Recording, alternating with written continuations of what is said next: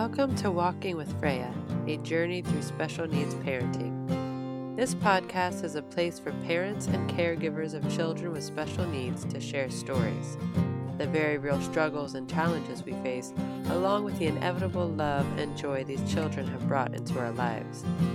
This is a place for unapologetic honesty, well-intentioned laughter, and endless support. A safe place for us to learn, share, discuss, and help each other navigate this often unexpected journey. Be kind, be supportive, and when you can, keep the humor.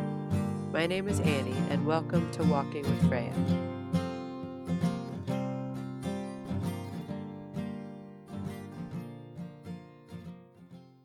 Hey everyone, welcome back to Walking with Freya. I hope you all are surviving 2019 so far, and especially all of you out there working without pay, government employees that I'm sure are beyond frustrated. I don't like to talk politics on this podcast because this is meant to be a community of inclusion and respect, and politics has a way of blurring those, so we'll leave it at that. I just wanted to say that we are thinking of you, and we are all hoping that our government can pull themselves together and get us through this. So I'm going to keep this intro short because the interview here is longer than normal, but once you hear this story, you will understand why. What if your 17-month-old, typically developing daughter, almost overnight, lost the use of her hands, the ability to speak or even hold eye contact? How would you move forward? Well, if you are a parent of a child with special needs, you know the answer. You just do. You put one foot in front of the other. You get all the services you can. You research until your eyes cross. You send a letter to the doctor who told you never to expect anything. And you fight fiercely for your daughter and help her live a beautiful, wonderful life surrounded by strong, capable, and loving people. Chantel, a thoughtful, wise, and inspiring mother, spoke with me about her 21-year-old daughter, Havana, diagnosed with Rett syndrome. We talked genetics, coping, seizures, survival, inclusion. We shed some tears, and we chuckle. We witness the heartbreak, and we celebrate the victories. I do feel the need to add a disclaimer. Our conversation at some point comes around to the topic of inclusion and what we experienced, or rather didn't experience, growing up. I refer to a family that lived down the street from me who had a son with a disability. Now, those were the times when the diagnosis was simply mental retardation, or at least that's what the family told everyone else. I do not use the word to be offensive, but merely as a fact of what was, and as an example of how far we have come or how far we still need to go. And I don't mention his name as I'm talking about him, but I wanted to say it here because I do remember him, and his name was Ryan. Now, I know this episode is a bit longer than usual, but it is totally worth listening to the end, I promise you. And please remember, as always, to subscribe to this podcast on your podcast app, rate and review wherever you listen. That is so crucial to the success of this podcast. I know a lot of you are telling friends, you're telling clients, and I'm getting some wonderful feedback, and I'm so grateful for you who are spreading the word. So if more of you want to jump on that bandwagon and tell a friend, tell a family member, get on your phone right now and leave a rating, leave a review, all of that helps to spread the word and helps to get it out there to people who maybe really need to hear these stories.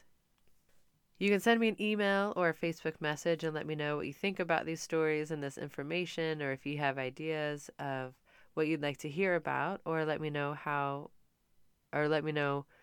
that you want to tell your story on the podcast. You can follow Walking with Freya on Instagram to get updates on the episodes and to see cute pictures of Freya rocking at life. So there's all of that. Also, I have been working hard creating something for this community, and it's getting closer to its release, and I'm really excited about it. It is going to be a mixture of audio, video, PDF, writing journal full of inspirational quotes, excerpts of my own writing about this journey, and mostly writing prompts to help you process and understand your own journey through the telling of your story. For me, the act of writing and telling my story has always been healing and strengthening, especially this journey with Freya and podcasts of telling my story and the blog and writing it out and the poetry. All of that has really been such a gift to my life. So I'm looking forward to offering you all something that I hope and think will help you in the same way. So look out for that. That'll be in the next month or two coming out. For now, we have the podcast. And we have this beautiful story of determination and love. Thanks for being here. Okay. So, Chantel, thank you for being here. I am here with a woman who is, I want to say, a bit of a veteran to the world of special needs, because your daughter is 21. She's 21 now, okay? And she has Rett syndrome. Mm-hmm. And if we could just start with giving us kind of a brief overview of what Rett syndrome is, because it's not very well known. I didn't know about it before I had her, so it's kind of a common situation.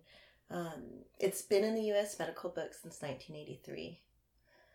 In 1963, Andreas Rett, European doctor, Austria, I believe, is where he was from. Mm-hmm. He noticed two girls who, out of all of his other girls who had cerebral palsy and some other disorders that left them with apraxia, he noticed these two particular girls were more alike than not alike. Mm-hmm. And it was hand-wringing that he really noticed. And he wrote a report about it and then sat on his desk for 30 years. And then a U.S. doctor noticed it in 83, and it was published. He noticed the same findings. Uh-huh. Two girls. So just like two girls hand-wringing. Hand-wringing. Okay. Yeah. So you can imagine like what you would do maybe under a stream of hot water, and you're washing your hands with soap. It's kind of like that. Interestingly, my daughter doesn't hand-wring, but she definitely has her hands are each wringing individually with themselves, so they don't come together, which is the trademark symbol and of the syndrome. Mm-hmm. But they ring themselves individually. They rarely touch each other. Do you know why that is? Do you have theories? Well, no. Okay. Theories. I mean, I feel like to even have a really good theory, I would have to understand the biological makeup of the brain to a degree that. Mm-hmm. I was reading about some of the. The genetics and then like which parts on what, and then I'm gonna imagine because in order to officially have Rett syndrome, you have a mutation on the X chromosome in the MECP2 location. And within that location are several other little, it's the swath of location. And forgive me, like I'm not describing this the way a geneticist would. This is like layman terms, okay? Yeah, this is for this not is your for dog geneticists. knows what I'm saying, okay? So there's a section, and within that section are even smaller spots. And Havana's is, for example, like spot T105X.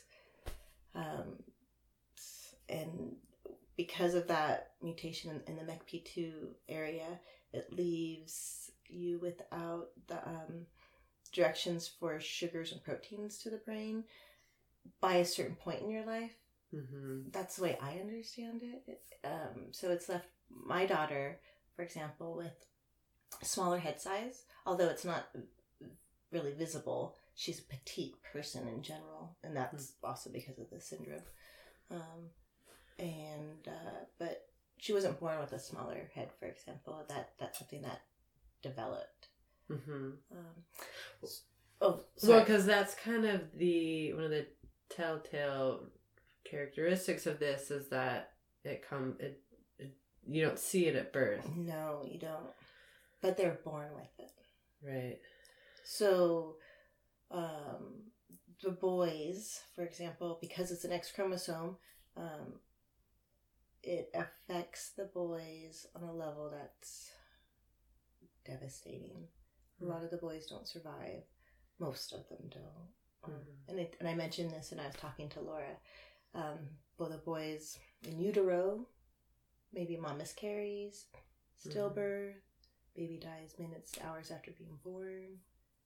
I think there's a few out there that have lived for a year. I think there's one out there that's going on 5. There's this incredible breakthrough, and you never wish this on anyone, but it's what hope looks like in this world. There's a little boy by a rather famous newscaster who I believe is going on his 2.5 year, who also has the official diagnosis mutation of Rett syndrome. And while he's a functioning boy, I believe he's the first boy that can really have this life where basically he can blink, swallow, and breathe in the same minute. You know, he's not challenging, grasping for life every second. Like what is happening? What would happen if in a typical case? Wow. Because males are XY chromosomes, so they don't have, without that healthy X. That's where the devastation comes in, or Right. Yeah, you said that on Laura's. That was fascinating. Because I had read that it's almost always girls that have it, and I was like, why is that? And I didn't even think that it was, it did happen to boys, but that they just don't make it. Mm-hmm. Yeah. And that wasn't really even understood in 1999 when a mom whom had a sister with Rett syndrome. So, when that mom had a little girl with Rett syndrome, this is going to be kind of a confusing story if I keep saying mom and mom. So there's grandma, there's mom, and there's the daughter. Okay. And there's the sister of the mom. Are you with me? Yeah. Okay. Yeah. I'm totally with you.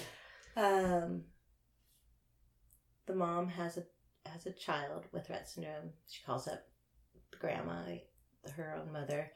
Is this what my sister looked like when she was younger? Were these things happening? They were. So there was this family link. Okay. One of the first links they put together. So there was an aunt, a child and her aunt both had Rett syndrome. It was in a family. That was like kind of the first, whoa, okay, there's 2 people in a family. Maybe this clinical diagnosis can be looked at now and we can figure some things out. What was happening in the world of genetics in that time. Then that mom had a second child and it was a boy. So they tested the mom. She had Rett syndrome, as did her sister. You with me still? So the mom had it, but it just wasn't... She had high-functioning Rett syndrome. Wow. She had, what I'm assuming, the way I understand it anyways, is her healthy X completely dominated, or not completely, but was in charge. Very high degree of in charge versus the mutated X. Whereas her sister had, what would probably be your typical combination, what we see today as your typical Rett syndrome. Mm-hmm. So because of this family, they were able to find the mutation on the MECP2 syndrome, the MECP2 location on the X chromosome in 1999. And the boy didn't make it, obviously. No. But so is it a hereditary thing? So now, Havana, my daughter, if she were to have a child, yes, it's genetic, 50% chance. It's in her makeup now. Mm-hmm. However, it's not and it's the case in most cases, it's a spontaneous mutation. That's what they call it in the medical world. So Havana's mutation on the X chromosome is spontaneous. So it can be spontaneous, but if you have it and you can pass it down. Then okay, wow. Yeah. So it is considered a genetic mutation. Okay. But it wasn't passed down. It's passed down from our family. Our entire family was tested. We were, when Havana showed the first signs for this, we were kind of all at a loss and didn't even know where to start. But eventually, this is what we realized. Like, this is not something that happens very often, and there's a lot of spontaneous mutations out there that we learn. But that's what Prader-Willi syndrome, what Freya has. It's not hereditary. There's one small type of it that is. Okay, interesting. I don't understand the genetics enough, but the type that Freya has is, could happen to anybody. So, can we talk about that time, getting the diagnosis, how that came about? Gosh, I could just close my eyes and put myself back there. It's kind of like, it's those moments. There's birth, when you get married, there's all these great moments in your life you remember, and then there's like, the diagnosis. I was, at the time we lived in Fieldbrook, and my husband was a tree planter, so he was gone Monday through Friday. Planted in the winter, planted when it was wet. So February 2000, we'd sent in her blood work. December 1999. Can we back up? Because you gave birth to a healthy baby, and she was progressing, like growing typically. Yes. And so you want to hear, like, do you mind? Yes, absolutely. There's the D-Day, or however you want to call it. Yeah. So I'm sorry. And then there's like all the life before it. So gosh, I was pregnant with our second child. We had just moved up to Fieldbrook from Southern California. I was getting ready to transfer to HSU. And we had moved there, and it was about a week after we moved there that I realized that something's going on with Havana. She wasn't the same person that we left Ventura with. And that's where we had moved from. And she wasn't playing with her toys, and but there was this incident where all the alarm bells went off, which was I had a bowl of carob covered raisins or chocolate covered raisins, something like a real exciting treat for the kiddos and for her. And I had the bowl on my lap, and again, I was pregnant, so if I'm really honest, I was probably just sitting there eating them. But they were sitting on my lap, and she walked up, and this was about a week after I noticed she seemed different. This was a week after we had moved there. No, I'm sorry. It was a week after we moved there. She seemed different. So 2 weeks after we moved there, and she was thumbing through a book, like when you go through the pages, you hit the corner, She did that for a whole week. She went from being your typical kiddo, talking, playing, feeding herself, to holding a book and flipping through the corner pages the whole time. And then she dropped the book. And she never picked it up again. And she walked over to me right after she dropped the book, and I had the raisins, and I put them on the table for her, and she was picking them up with like a pincher grasp, and she put it in her mouth, and then she went to go grab it again, and she couldn't grab the raisin, and then I took the raisin, just watching this kind of unfold, like trying to see like what part is not happy, what's going on here, like is there, I had this feeling like, is there something like a connection between her finger and the brain right now? Is there a cognitive issue going on? That was my thought. And I took the raisin and I moved it over to the side. I wanted to see if she would register like, oh, now I've just got to move over like 6 inches and try to grab it. And she just walked away from it. I could tell that was like, wasn't going to happen. When she walked away, I could tell that it was like all of a sudden too challenging, the whole thing. And that was the last time she ever picked up anything, was that little raisin. And that book was the last time she ever picked up a book and enjoyed it on her own. So that was, yeah, we were on high alert. We didn't know what we were seeing. We weren't getting eye contact. The doctors told us, we think she's autistic. We went down to Southern California to go see specialists, and they told us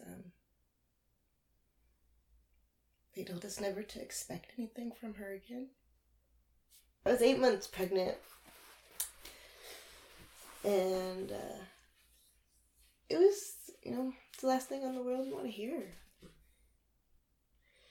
And that year was a really incredible year. That turns out with Rett syndrome, she was in stage 1. That was what I just described to you, was stage 1 of Rett syndrome. It lasts about 2 weeks. And it happens that quickly. Mm-hmm. So we just went through stage 1. And to be a mother and just watching that happen. Watching it, and I was a young mom. I was 20, I think at that point I was 22, 23? 22? 23. I was 23 at that point. And yeah, you roll. It's kind of like you roll with the punches. That's if you want to survive and you're left treading whatever it is you're treading in, that's what you have to do. I mean, what's the other option? Right. So that's what survival looked for us, was like, okay, we have to figure this out. And I wasn't completely against the diagnosis of autism. I didn't believe it, mm-hmm. But I also didn't want any of it to be true. So I kind of wasn't. Looking back at intuition, that's what that was. Mm-hmm. But again, I was a young mom. I now had this new baby and Havana going through this. And I don't know, maybe I just didn't want any of it to be true or something either. But autism also could fit. It could. Like, who was I to say it couldn't? What did I know? That's how I kind of felt like, okay, well, she does not look at me. She does not hug me back anymore. She's not talking. She's in her own world. Okay, I guess that's what this is. Okay. How much speech did she have up to that point? I mean, she was 7. She was 17 months old, so she could mimic animals, make those sounds. Okay. She liked to walk around and say me, me, me, me. So it kind of became her nickname, me. We still call her that to this day. Mama, Daddy. So we weren't having full sentences, but we were well within the. You go to the pediatrician and he talks, asks you a few questions, and you walk out feeling like, okay, everything's gonna be okay. And then a week later, it's not. Yeah. So stage 2 hits. Okay. And it's a hard stage. I mean, 1 is game on, and 2 is they're there for about a year. Okay, and so stage 1 is that like 2-week period where they regress. Mm-hmm. And stage 2 is more regression. More regression. Yeah. Stage 1 is this rapid regression. Okay. And stage 2 is kind of find out what you're left with after stage 2. It's And so at that point, you know, well, you didn't know yet. You didn't know. So you're still just kind of watching this and wondering when's it gonna. Yeah. And these are all like abouts. For example, the onset of Rett syndrome is typically 6 months to 18 months of age, which is similar to autism. Okay. Yeah. And in some cases, Rett syndrome is in the autistic spectrum. Some people say it is, some people say it isn't. I think it just depends on how you look at it. Right, and each individual. Yeah, maybe. Even maybe for like medical reasonings or insurances, possibly. You know? They have so much say. Yeah. But I've seen both. It is and it isn't on the spectrum. So stage 2 is, well, typically, this is what a typical stage 2 looks like. If you're ambulatory, there's a high percentage chance that you will lose the ability to walk. Your speech goes away, your eye contact goes away, and very frustrated, you cry, you can't eat, or it's not that you can't eat, it's your reflexes, you vomit almost every meal you have. So a lot of these girls become very thin and end up on G-tubes. It's devastating. Yeah, you see it in their eyes. They're not looking at you, but you see them trying to figure out how to get out of this situation, like out of this body, out of this lack of control. What are these hands? Why are they in front of my eyes again? Why? Like they're just, it's like a whirlwind, a real whirlwind inside yourself. That's what it looked like to me for her. Like she was just out of control, or did not have the control of her own body. And had a consciousness about it. Yes. She was so sad. Oh. Yeah. She barely slept. She barely ate, and we kept feeding, and Keith and I, my husband, we took turns staying up all night with her, and some nights she'd be the only one at the party, happy as could be. Other nights she'd be up screaming and crying the whole time. But she was up, there's no doubt about it, and she was moving. She wasn't just sitting there. So you had to watch her. And she was a little kiddo, so you had to make sure she didn't get hurt. Right. So, yeah. And you had another baby with you? Another baby, yeah. So when it would be time to take our turns, the baby would just come in with me. It was kind of the only way my husband and I could figure it out. Someone had to be with her, and we both needed to sleep. So it was like, I don't really remember us like handshaking, like, okay, this is the deal, 50-50. Right. But it was what it ended up looking like. Yeah, that's what survival right then looked like. Yeah. Yeah, it's your night tonight, honey. Love you. Good luck. Yeah. See you in the morning. Well, I can't imagine you got much sleep at all, because then even those nights when you weren't with her, you had a baby next to you, and they don't always let you sleep. No. Do you think that was this baby a boy or a girl? It was a boy. A boy. Do you think that he was kind of a balm at the time, like in a way, like a comfort to kind of maybe not a distraction, but or was it just even more stressful? And I found myself feeling really guilty. Like, oh my gosh, what have I done? How can I take care of him?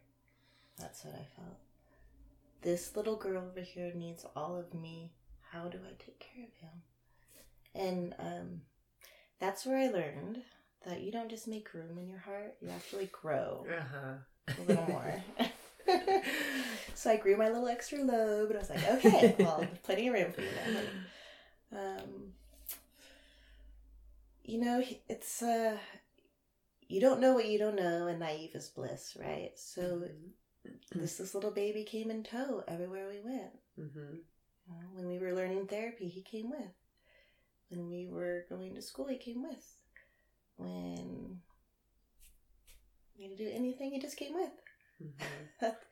Yeah, my youngest has been to a lot of therapies, and she used to play, actually, sorry, a tangent, but they used to play, like, I called it speech therapist, and Rona, the younger one, would say, okay, Freya, say dog, and then Freya would try and say it, and it was so cute. And these were not bad experiences. Yeah. No, not for him. And what a beautiful way to learn compassion and understanding, and just being so, from the start, understanding that that people, everybody has their challenges and their struggles, and he's really connected to her, maybe because of that. I mean, he's not like itching in line to change her diaper or anything. I don't mean like that. Like, he's like wanting to be the person that takes care of her in every way, but he has this love and respect for her.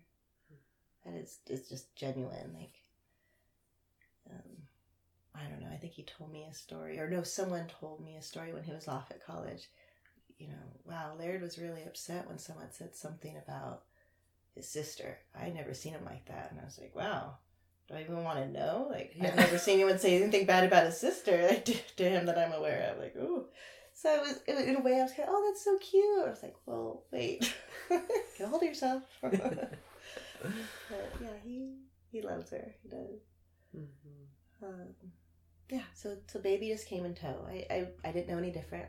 I didn't know what it was like to have a special needs kiddo, and I didn't know what it was like to have a special needs kiddo with a baby, but I figured it out. Yeah. Yeah, as most people do. Yeah. The first few days were tough after I had him. I didn't feel connected, and just that worry for her, but yeah, once that little extra lobe grew, and that was it. We figured it all out. Yeah. So stage 2 is more regression. More regression. And then there's kind of a point where that stops, and then you can take a breath. Yes, that lasts about a year. Okay. Stage 2. And it felt like it was almost exactly a year for us, I would say. But again, this stuff is, give or take a little bit. This a month or two maybe, but that was our experience. Yeah, so all of a sudden I got eye contact from Havana, and I was like, wait, you're looking at me. This is amazing. And I gave her a hug, and I felt like a lean into me versus trying to hug like oh gosh, I don't know.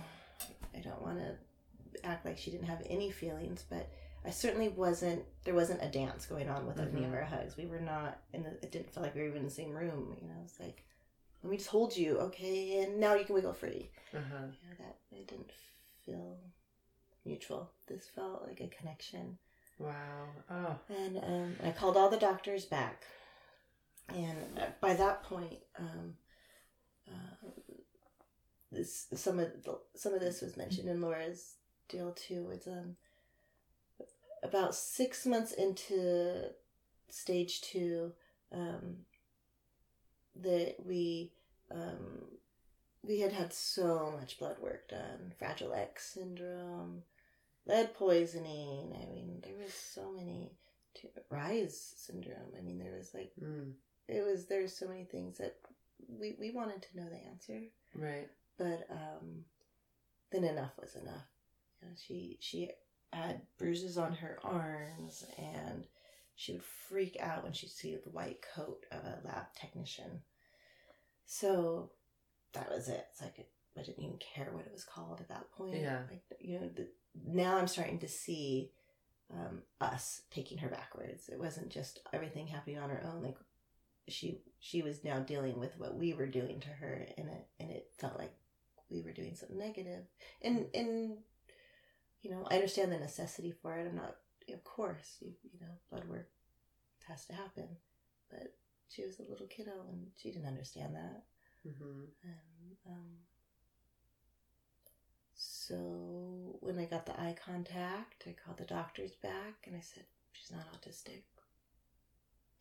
And I had someone had mentioned Rett syndrome to me, and during that regression, that stage 2 regression, Havana's hands just clenched a lot, and she they were constantly moving, but they were tight. So tight fists, where just your fingers are moving and they're moving. Your thumb is squished in them, and I mean that happened for the year solid. So that was something different. You didn't always see that in autism. Maybe you did, maybe you didn't, but sometimes you saw some functional hand use in autism. Uh-huh. And it's just, we're just constantly moving fists. And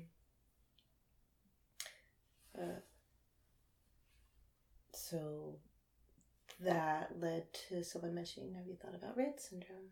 A doctor or? Family member. Oh, okay. Yeah. My mom, in fact. How had she heard about it? She'd had a neighbor who had it, and they moved to Texas to be closer to a clinic. Wow. And I think in her case, thinking about it now, like, because there was not any kind of blood work, it was a 10-year clinical diagnosis. How did they know that little girl had Rett syndrome? I don't know. But my mom said she was probably like 6 when the family moved to the clinic in Texas, Baylor University, which at the time was one of the specialist locations for one of the most active labs on trying to figure out Rett syndrome and the cause behind it. So my mom mentioned it, and I kind of remember like a little inkling of being like a little mad, like, you know, like, Mom, you're not a doctor. Yeah, like she doesn't that would suck, you know. Yeah, and I called up the doctors to let's take that test right there, take Rett syndrome. So we went to the lab and asked, can you all take off your jackets, please? We're gonna do this. Like, let's not freak her out, you know. Mm-hmm. They were sweet as could be.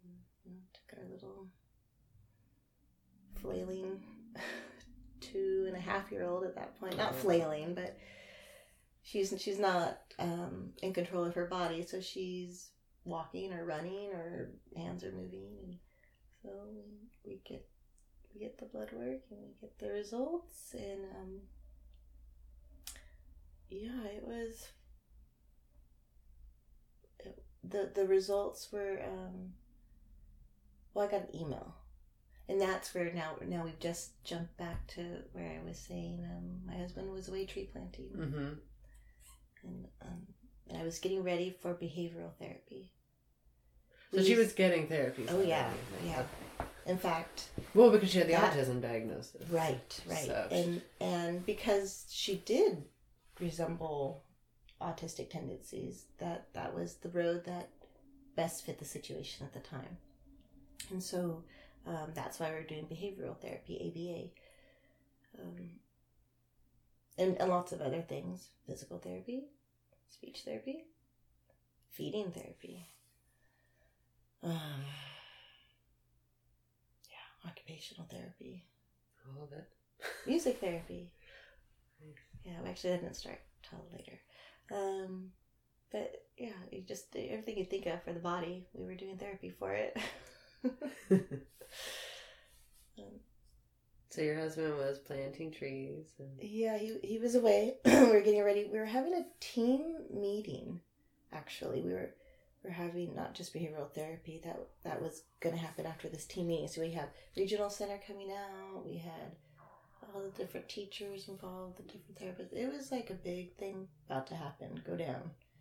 I'm not quite sure why, but it was happening in our house. Huh. And was it like her 3-year? No, because she was 2.5. Okay. and we'd only known for a year that things were going different.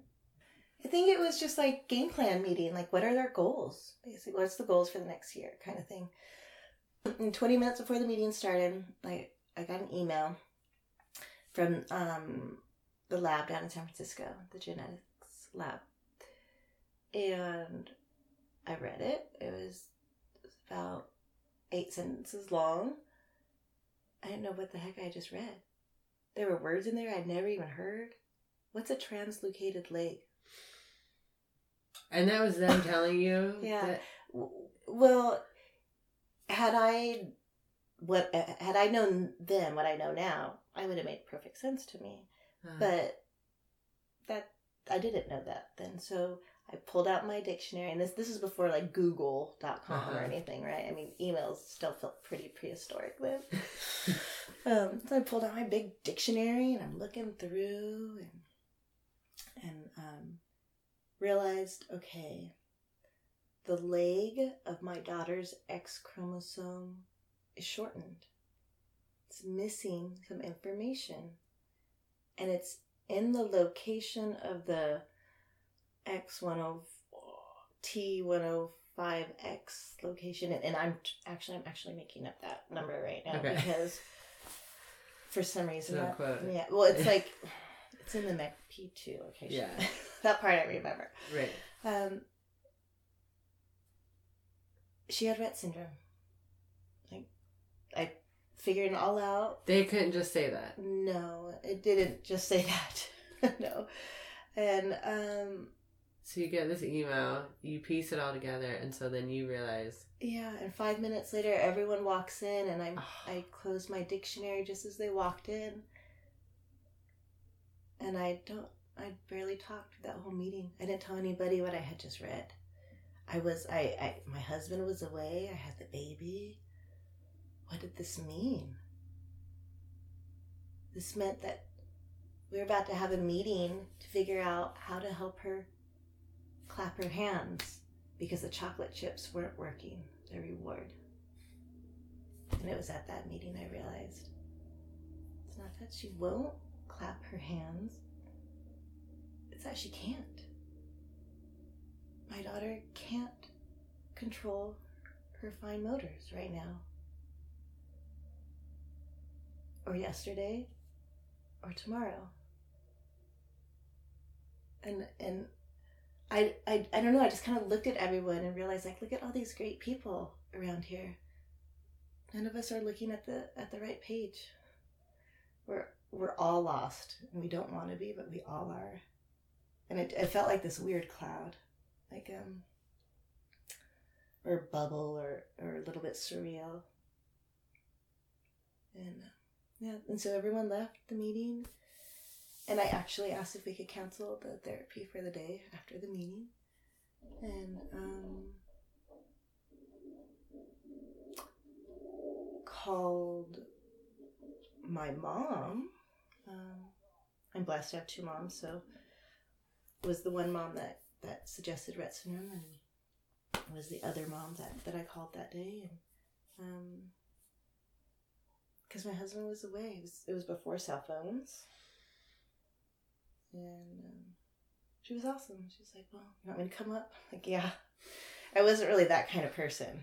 Really, I was before I had kids. I worked at the U.S. Forest Service as a firefighter, and like I was like, no way, I got this. Like, bring it on. Like, mountain.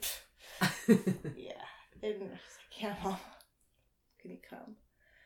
And I walked over to my neighbors who were the closest thing I had to family at the time. I mean, we were just really lucky that we moved next to some great people who also had kids, who was pregnant along with me, so I got to move there next to a pregnant woman. It was just all this great stuff, and we're still friends to this day. But and your mom was in Southern California, so she wasn't going to be here for a while. Yeah, I think she got here like 3 days later.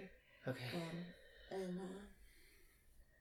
And yeah, I went to her, and I can remember her reaction was what I felt.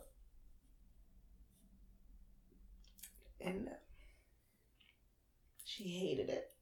She hated for me to tell her that. And she cried, and she was angry, and I just felt like I was watching myself. It was everything I wanted to feel in that meeting. And but I kind of felt like I had to be numb to it in a way, like a survival. It was for survival right then. Because sometimes once you let go, then it's hard to stop. Yeah. And I mean, that meeting was full of people who would have wanted to have known. It wasn't like I was surrounded by horrible people. It was just, I don't know. I don't think it had to really hit. Sunk in. I didn't believe it, maybe. I don't know. But seeing my neighbor's reaction made me realize that's what I feel. That's it right there. So we cried together, and I was grateful to have her. And I was really grateful to know what it was. Mm-hmm. Like, what a blessing, really. I mean, if there was a blessing in that moment at all, was that I was not going to have to wait 10 years to find out what she had. Mm-hmm. I knew what she had. I knew what the road needed to look like now. Well, I mean, discoveries every day on that road, but I knew we were on the wrong one. That's what I did know. Okay, back up. Let's look at this again.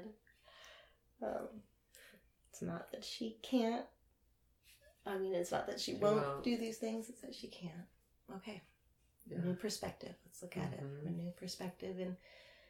And it was really forward motion at that point. I mean, you have a diagnosis. You get to go forward. That is kind of the beauty of knowing. Right. But yeah, because now it's not just this totally questionable, you're running around making this black universe. Like, okay, fine, if that's what you call it, sure. Was it the vaccine I gave her? Was it something that happened to me when I was in utero? Is it, you just come up with all these, I don't know, whose fault is it? Right, That's kind of what it, I mean, I would definitely wanted to take any fault. Like, what did I do? Did I, before I was pregnant, before I knew I was pregnant, did I do something? Or did I do something to my body when I was younger that did that? Now it's like, okay. Mm-hmm. Maybe none of us really can say why ever that these are happening to our people we love. Mm-hmm. But now we got a road to go down, and we can take everything that we have with us on that road and go forward. Yeah. It's amazing to me to hear all the diagnosis stories, and to think of my own also. Like, the pediatrician called me at 8:00 on a Friday night, and I'm just like, what? You couldn't wait till Monday? Like, you couldn't just give me the weekend, And my husband also was gone. And so it was my 7-year-old daughter that walked into the room after the diagnosis. And I had 2 minutes of sobbing on her poor little shoulders. And then I did the same thing. I was like, okay. And I sent her out, and I started making phone calls. I did not call my husband because I did not want him, because he was out at our place out in the hills by himself. And I just wanted to, we were going the next day. And I just called people, and very matter of fact, like, this happened. And I called my best friend, who was at my first daughter's birth, and she just sobbed into the phone. That was all she did.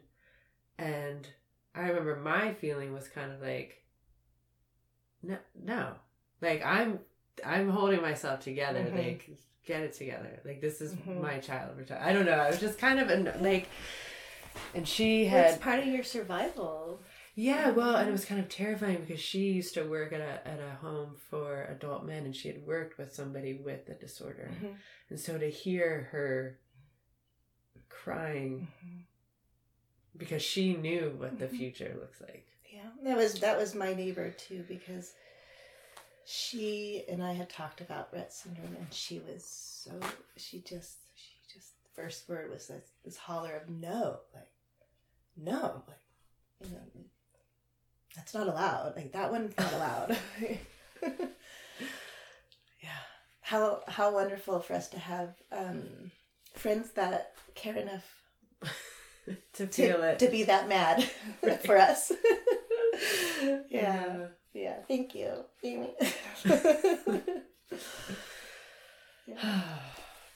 Okay. Yeah.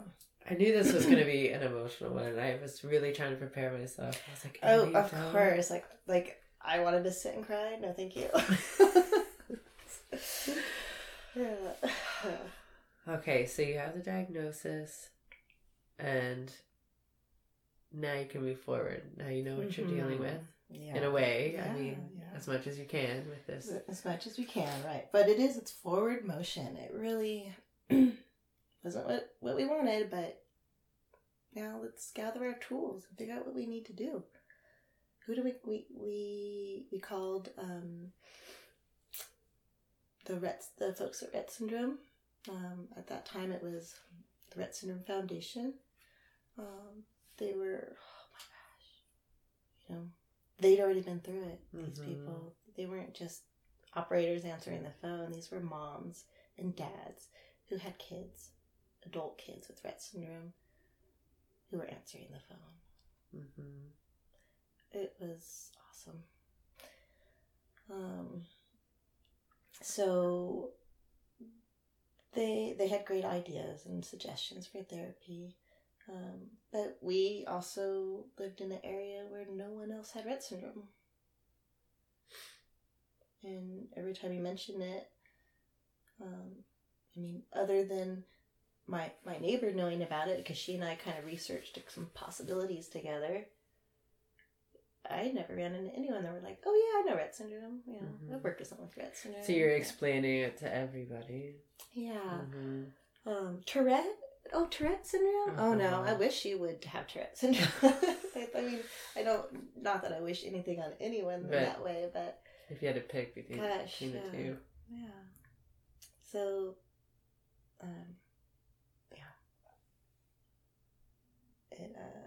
sorry, I forgot where it was. Oh, that's all right. No, we're just talking about, after you get the diagnosis, kind of what next. Yeah. Therapy. Well, we decided that, Havana was going to go to school. What is that going to look like? She was getting older now. So at that point, she was 2.5. And when we got the diagnosis of Rett syndrome, and or 2 and 8 months, and well, therapy also includes, getting ready for school. So we signed her up for Glen Paul, which is the only school in our area that's still around for special needs population. And we went there, and I saw 2 classes to choose from. And I said, okay, well, I want her in this class right here, the one where all the kids are running around. And then there was another class where there were all these sweet kiddos, and they were non-ambulatory. They needed lots of help with every aspect. Toileting, feeding, medication, seizures. And so we did our tour, and we got a call back, and they suggested Havana go into the more severe class. I didn't understand. Why? I mean, because Havana still is ambulatory. She did lose her ability to walk for about a week during that stage 2 of regression. But fortunately, with lots of gross motor skill therapy, physical therapy, she was walking again by the end of the week. Wow, that's amazing. Feldenkrais was really helpful for that. It was crazy watching it work on Havana.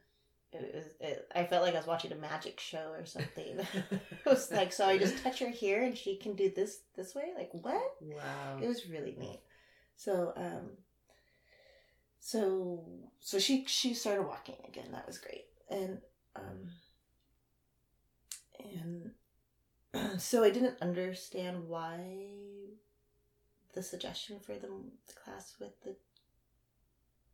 for the more severe population was necessary. And they said, she was such a great teacher. Diane was her name. Diane said, just come in and let's just see how it feels, okay? Okay, fine, I'll tolerate this for just a little bit. So we go in, the three of us, baby in tow, and I realize right away it's awesome. Yeah, okay. It wasn't a class for non-ambulatory kiddos. It just happened to be that everyone in that class was non-ambulatory. Mm-hmm. But I think sometimes one has the ability to not see the picture completely in order to enjoy the show. Does that make sense? You can't admit all the negative stuff that you are seeing around you, or let it in, or else it kind of eats you up, mm-hmm. you know? And in my case, I didn't realize that, oh yeah, feeding Havana's hard. Yeah. It took me a long time to really even admit, like, oh yeah, this is really hard. And so that class was mostly for that reason, and they took the time that it was needed to feed Havana. They taught us great skills for feeding Havana. Nice. They taught us how to learn to teach her. I mean, it was like this interesting concoction of education where we had to learn how to teach her, and she had to learn how to be taught. None of us were walking into this knowing what to do. Mm-hmm. No one, not even the school teacher. She had to figure this out too. She never had anyone with Rett syndrome either. No one at that school had. So it must have been a little daunting. It's funny. No, it wasn't actually, because Diane was. Well, this was the beginning of finding out that when you have a special needs kiddo, the people that choose to work with a special needs population are like the world's best people. Oh my God! Right. Say that all the time. Yes. Like, if that is not the one gift you get out of this, then, man, I don't know. So what is stage 3? So stage 3 is this plateau. So it's called the plateau stage. So basically Havana and others with Rett syndrome, kind of left with what are you left with after stage 2 is what you're left with for like another 10 years. Okay. So in Havana's case, she was able to regain that walking, so she was left with the ability to walk. In a lot of cases, it could look something like this. Say, onset's earlier, maybe before she even started walking. 8 months, 6 months, a year, maybe even, just starting to walk, but not that great. Mm-hmm. And then you have stage 2, at 1 year, of major regression. Well, if you haven't walked, it's probably not going to start during stage 2. I mean, I have not heard of it happening, but I don't want to say it can't happen, but I haven't heard of it ever happening. And then, so stage 3, those girls start off with what they're left with. So, in a lot of cases, there's a lot of girls that are non-ambulatory. Then there's also the fine motors. What are you left with? And these are all typical Rett syndromes that I'm describing here. There are atypical syndromes out there of Rett syndrome. Yeah. But it's a very small percentage.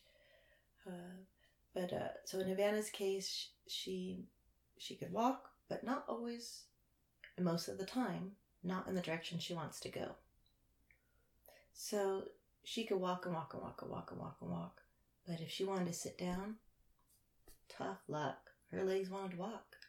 Like, she was almost given this, like, opposite gift of, like, too much walking in a weird way. I mean, I've never really even thought of it that way, but that's kind of what it was. It was like too much walking. It was just, she had too much, she didn't have the ability to sit down, if you could even think of it that way. Like, we actually had to do therapy to teach her how to sit down. Because her legs would just keep going. That's apraxia for you. Lack the automatic function to control your body. And so she was really skinny. And then, to top because it she off, can't... because she was like the Energizer Bunny. And Always having walking. feeding issues. And then the feeding issues. So, in Havana's case, during stage 2, she vomited up 3/4 of her meals. So we fed her with medicine droppers. And we get the medicine dropper down her throat, squish the food down there, and it would bypass this, like, trigger mechanism in her reflex. And so that's how we got the calories in her, the ones that she didn't throw up. Mm-hmm. And eventually the doctor said, and this being a very common situation for all girls with Rett syndrome, it's stage 2, is they recommended a G-tube, gastrointestinal tube. And Havana was, at the time, one of the most ambulatory girls with Rett syndrome. We'd already gone down to the clinic in the Bay Area where the genetic office was. They got to see her. Not only did Havana walk, she climbed. So she would climb up a chair, and then she'd climb up onto a table. I mean, I've caught her hanging 10 off so many tables. It was crazy. It's like, and it was like, it's like where she wanted to be, like the dangerous, scary place. Oh, let me hang 10 off the edge of the dining room table. Oh. Fun, you know? It's like, But when they saw that the geneticist, they really made me feel good. Like, no, this is awesome that she can do this. I mean, we realize, yeah, it's kind of dangerous, but this is incredible. So, nice. I felt like we had a lot of hope just knowing that she could walk still. But the feeding and G-tube situation, we decided not to. We decided, because she was so ambulatory, just having that procedure, we'd heard that it could just take one surgery and a little bit of time of recovery, and the girls will never walk again. There's like, we heard it over and over again from different families with kiddos with Rett syndrome. So we thought, well, we can get the calories in her. We'll get them in her. We want her to keep walking. And so we did. And it was tough, but we did it. And I have to hand it to my husband, in fact. I mean, it was force feeding at times. If you looked at us we're watching us behind like a screen where you couldn't hear what we were saying, our words of encouragement or anything, it would look like we were force feeding our child, shoving food down her throat. Like, my husband's thumb has become a really great tool. Like, he has been able to get food down her throat with that thumb, and which has helped her survive. It's crazy the things that you end up doing. Wow. Yeah. Yeah. Double Stubby was great in helping us figure out like where to put the food in her mouth to not let that gag reflex happen, what kind of textures to work with. So those were crucial moments of learning and therapy, learning all that stuff. And is it still like that to feed her? Yeah. No, it's not like that to feed her anymore. Okay. But, well, yes and no, actually. It just depends on the day. It's less like that now. I know in Laura's podcast you said now she's in stage 4. She's in stage 4, yes. So we never got the G-tube, and that was a small victory for her. Yeah. And, but with a lot of force feeding, I guess, again, you could call it, she was happy to eat it. And so frustrated to not be able to eat it. I bet. again, if someone has apraxia, you kind of can't read their body language. You have to like read their eyes. And in Havana's case, while she's in stage 4, the second she hit stage 2 stage 3, and we got eye contact, that's been her way to communicate. She talks with her eyes. Right. Just like all the girls with Rett syndrome. They all talk with their eyes because it's really what they have left to control the most.